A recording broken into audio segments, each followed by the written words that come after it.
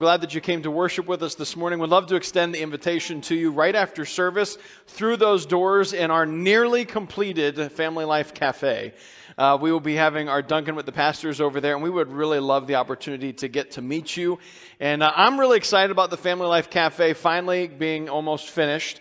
We're hoping to be able to actually start serving coffee in the next week or so, but we will not have our grand opening until Easter Sunday, which is April 17th this year. But also really excited to report in conjunction with our missions report that all of the proceeds that we get from our Family Life Cafe will go directly to missions so that we can continue to share the gospel of Jesus Christ with everybody around the world. So I say you can go to Dunkin' and you can make Dunkin' rich, or you can go to Starbucks and make yourself poor, or you can go to Family Life Cafe and give to missions. And so we're just really excited to be able to do that together. But it's a great day. I don't know about you. I was a little excited when I woke up this morning until I looked through the window. I'm a person, I like snow. Don't get me wrong. But now it is spring, and it's time for the snow to go. So I don't know if we need to wave goodbye or have some kind of whatever it is. But whoever did the snow dance, we're mad at you.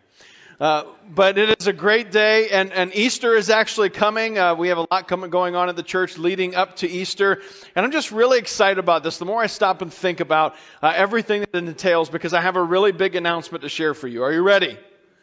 The King is coming.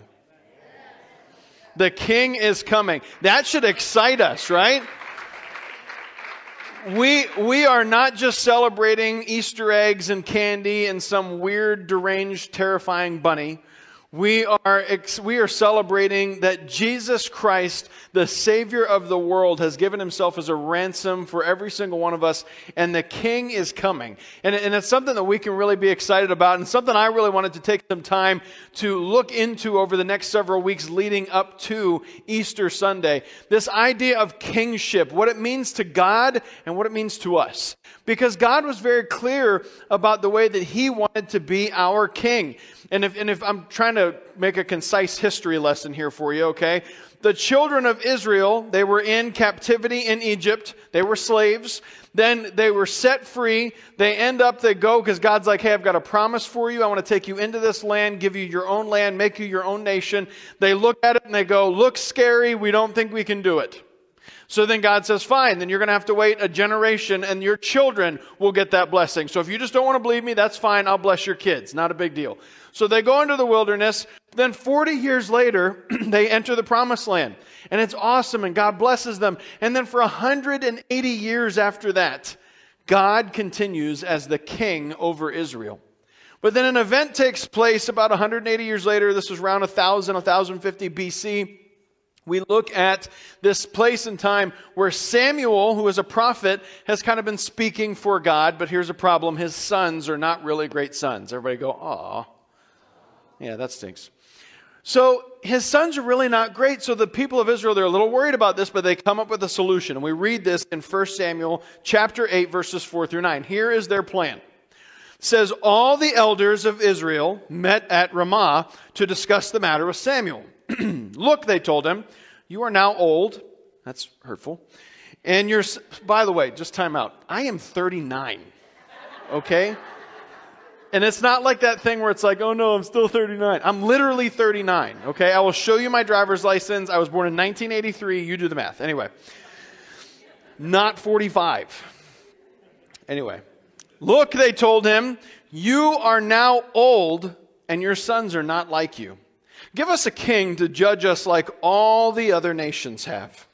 Samuel was displeased with their request, and he went to the Lord for guidance. Do everything they say to you, the Lord replied, for they are rejecting me, not you. They don't want me to be their king any longer. Ever since I brought them from Egypt, they have continually abandoned me and followed other gods, and now they are giving you the same treatment. Do as they ask, but solemnly warn them about the way a king will reign over them. Here's their solution. God, it's been great that you've been our king.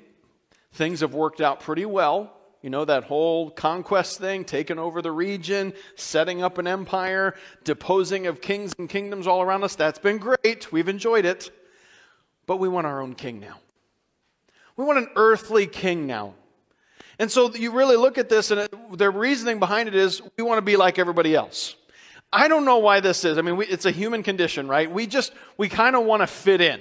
We don't want to be kind of a standout that, stands out in the crowd. I mean, some people really enjoy that. But the average person just wants to fit in with everything and everyone else. And we're probably just as guilty of that as well. If you look around the room, most of you did your hair in a way that is acceptable. Some of you don't have any hair, but that's fine. Most of you dressed in a way that is socially acceptable. We thank you for that, okay? Wearing clothes is really important when you come to church. We have all these things that we're like, let's do this, let's fit in. But here's the problem. In fitting in, sometimes we're falling out. When we're fitting in, sometimes we're falling out. And this is what Israel experienced when they said, hey, Samuel, can you just go talk to God and tell him we'd like to have our own king, a king just like everybody else has, a kingdom just like everybody else has, a palace just like everybody else has. We see what they've got and it looks pretty good. God, again, you've been great, but we just want something a little different now. And so Samuel, he's a little frustrated with this. He has to talk to him. He says, you guys need to understand what you're talking about. And the reality for us as we look at this, that to depose God as the king of your own life, to fit in with something or someone else, has a cost. There's a cost when we decide for ourselves, I'd rather be led by an earthly king. I'd rather be led by this. And again, I'm not trying to make this political. This has nothing to do with who the president is or who the governor is or who the legislature is. None of that stuff comes into bearing here at all. What we're talking about is who is the king of your heart.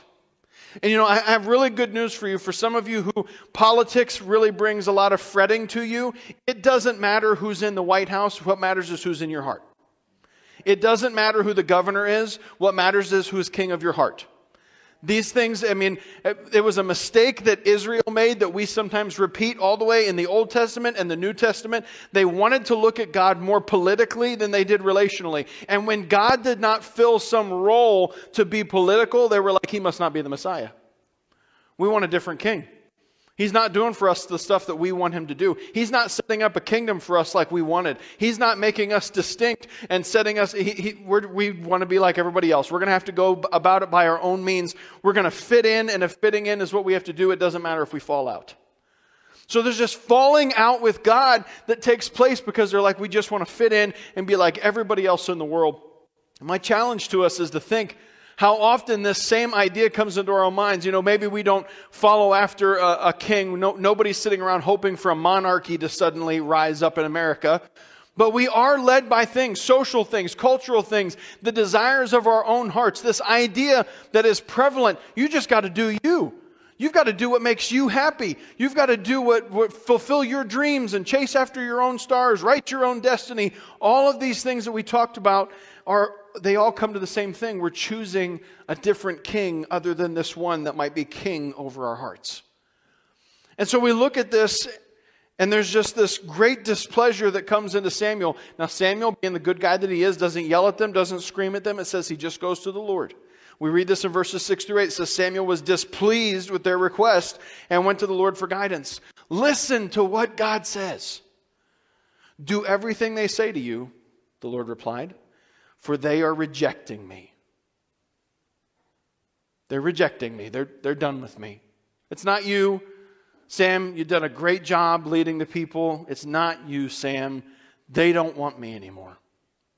They don't want me to be their king any longer. Ever since I brought them from Egypt, they have continually abandoned me and followed other gods. And now they're giving you the same treatment. Funny story, if you've ever read in the book of Exodus, is where you read about how Israel came out of Egyptian slavery. God does these incredible things, 10 plagues over Egypt, leads them out miraculously, makes the Egyptian people to load them up with wealth on their way out of town, takes them out. When an army is about to come upon them, God splits the Red Sea, and it says that they walk through on dry land with watery walls on both sides. They get to the other side, to the base of the mountain, and here's what they decide to do. They collect all the gold earrings and jewelry that they have in their possession. They melt it down, they form it into a golden calf, and then they say, Israel, this is your God. Whenever I read that, I think to myself, did I miss something? Did I miss something? We just made a golden calf and we just decided that all these great things that just happened are because of this thing that we just made? This is what happened? And I look throughout Israel's history, and this is exactly what God is speaking to, because he says, from the day that I brought them out of Egypt, they have rejected me and chased after other gods. From the very day that I brought them out and set them apart and made myself to be their king, from that very day, they have turned their backs on me and chosen themselves instead of me.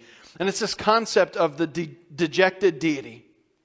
We read about it all through Scripture. God being hurt by the actions of humanity. Maybe that's a new idea for you, because maybe it's like a strange thought. Could God really be hurt by the things that we do? Yes, absolutely. In fact, if we read in the book of Hosea, Hosea chapter 1, there's another prophet of Israel, and God says to Hosea, Hosea, I want you to understand what it's like to be me. Hosea says, okay, God, what do I do?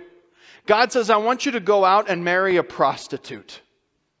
I want you to marry an unfaithful wife who refuses to be faithful to you, who has children that are not yours, who raises them up, and you're just stuck living in the middle of that. That's what it's like to be me, Hosea, because I have a people who they don't choose me. They just turn their backs on me, and they just reject me as their king, as their husband. They don't care for me. And you can really sense the hurt in God's voice.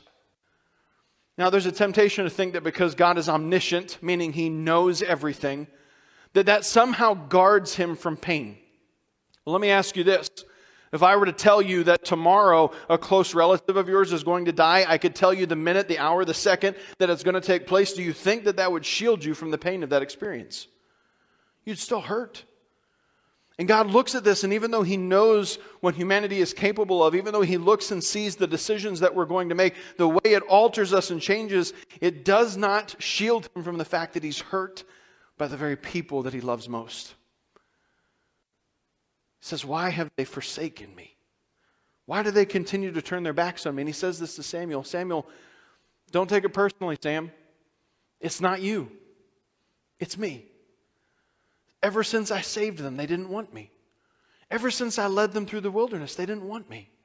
Ever since I gave them a kingdom and just did everything you could imagine to do for them, just for whatever reason, they don't want me. They want something else. They want to be like everybody else. They want to worship the gods that everybody else worships. They just want to find peace in anything and everything except me.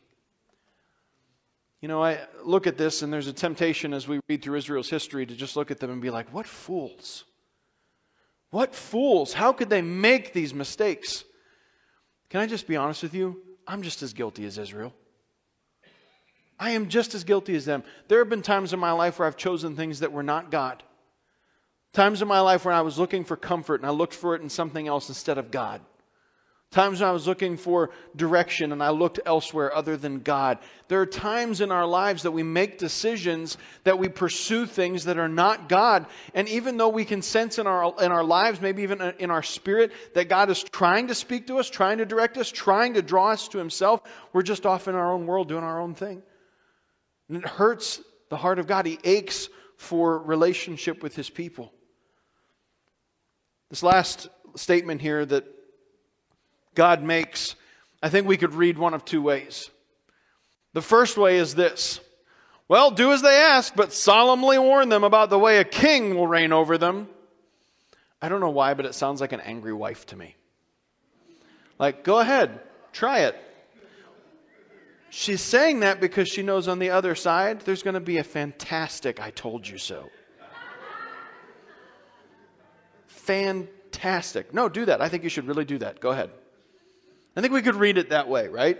We could read into this that God's like, yeah, go for it. You guys want a king and you think that's going to be the best thing? You go ahead, you try that. And then there's just going to be this phenomenal I told you so on the other side, because a king is going to wreck your world. So you go ahead and do that. Let's see how that plays out.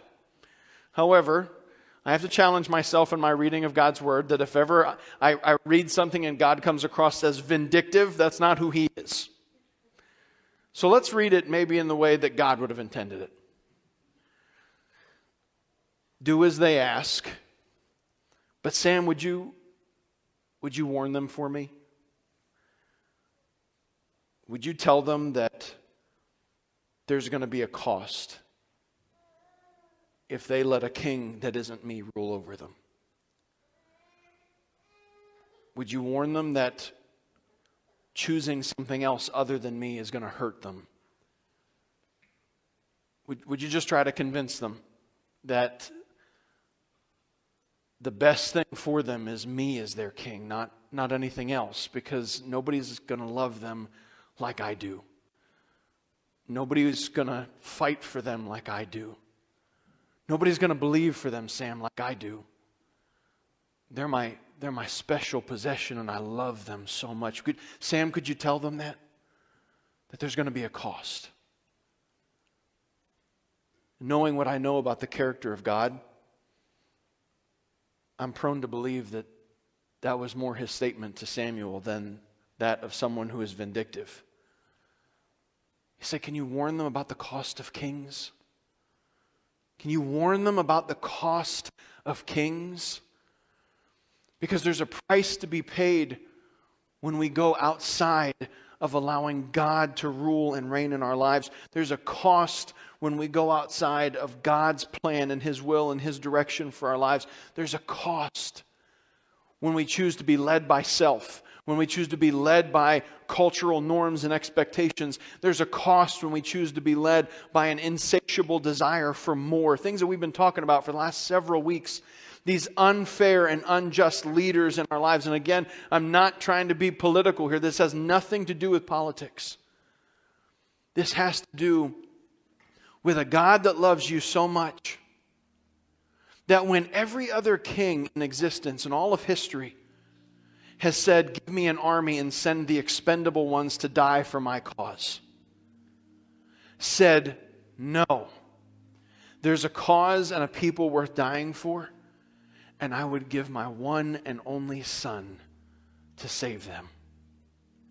This is about a king who, instead of acting on his right to be God over the universe, said, I would lay aside my deity to go and dwell among humanity so that I could save them. I would debase myself so that I could save them. That's this king that's coming. That's the king. And in the midst of this, there's God speaking to Israel the same thing He would speak to us. Guys, there's a cost for choosing the wrong king. Guys, there's a cost for choosing an earthly king, for choosing to find hope or peace or satisfaction in something or someone that isn't me. There's a cost for doing that. And as he so kindly, gently spoke to Samuel and said, Sam, could you warn them? Could you warn them that this is what happens? Listen, I'll give you a spoiler alert on Israel's history. They were never the same again. And for 42 generations of kings, we just watched how none of them measured up to God. He said, give them what they want. If that's what they want, if that's what they choose, let them have it. But I hurt for them. I hurt for them. Church, there's a king coming. There's a king coming. Jesus said to His disciples, I'm coming back. I'm coming back. But while He spoke to Hosea, and He said, Hosea, you just need to understand what it's like to be me, being married to an unfaithful wife. It's terrible and it's hurtful. Listen, God said, when I come back, I'm coming back for a spotless bride. I'm coming back for a bride dressed in white who's worthy of me. I'm coming back for a bride that I have redeemed, that I love, that I have taken from the pit. I'm coming back for a bride who soiled herself in mud and muck and blood and everything else unimaginable in this world. But I cleaned her up and I made her pretty and I made her beautiful just for me. I'm coming back. And church, as we get into this season of starting to think about Easter, and I get it, I love candy. I mean, you can tell. Easter egg hunts, they're fun. Family get-togethers, they're great. But what I think matters more than any of all of that is that there's a king coming. And as we sang moments ago, He's worthy of it all. God, You're worthy of it all. You're worthy to sit on the throne of my heart. Even though others have tried to sit there, sometimes I've put them there myself. I've put other things ahead of You. I've been talking about this with my kids for weeks now as we've been studying the book of Isaiah together. All the places where God speaks through Isaiah to talk about the worthless idols that Israel had begun to pursue. And we tell ourselves, well, we don't have any idols. Oh yeah, we do. Sure we do. We bow down to Netflix, Hulu, Disney Plus, Facebook, Instagram, Twitter, news outlets, sporting events, sports teams, democracy, government, politics. Because the definition of an idol is anything that I give more time and attention to than God. It's idolatrous. If I've got something in my life that means more to me than my relationship with God, it's idolatrous. God is supposed to be first. He wants to sit on the throne of your life and be number one. And just like Israel had a choice, you get to choose. Who is your king going to be? You want an earthly king? Decisions that you get to make for yourself, or maybe that other people make for you, getting to be led in a direction that just seems good to everybody else. You'll be just like everybody else. You'll fit in. You won't look weird. It'll be fine. Do you want that? Or do you want to hear the heart of a God who says, I love you so much that I would give my only son to die on a cross to be your king? I would give up the most important thing in the universe to me. I would give up myself just so that I can have a relationship with you. And church, we get to decide. But a king is coming. Will you bow your heads with me?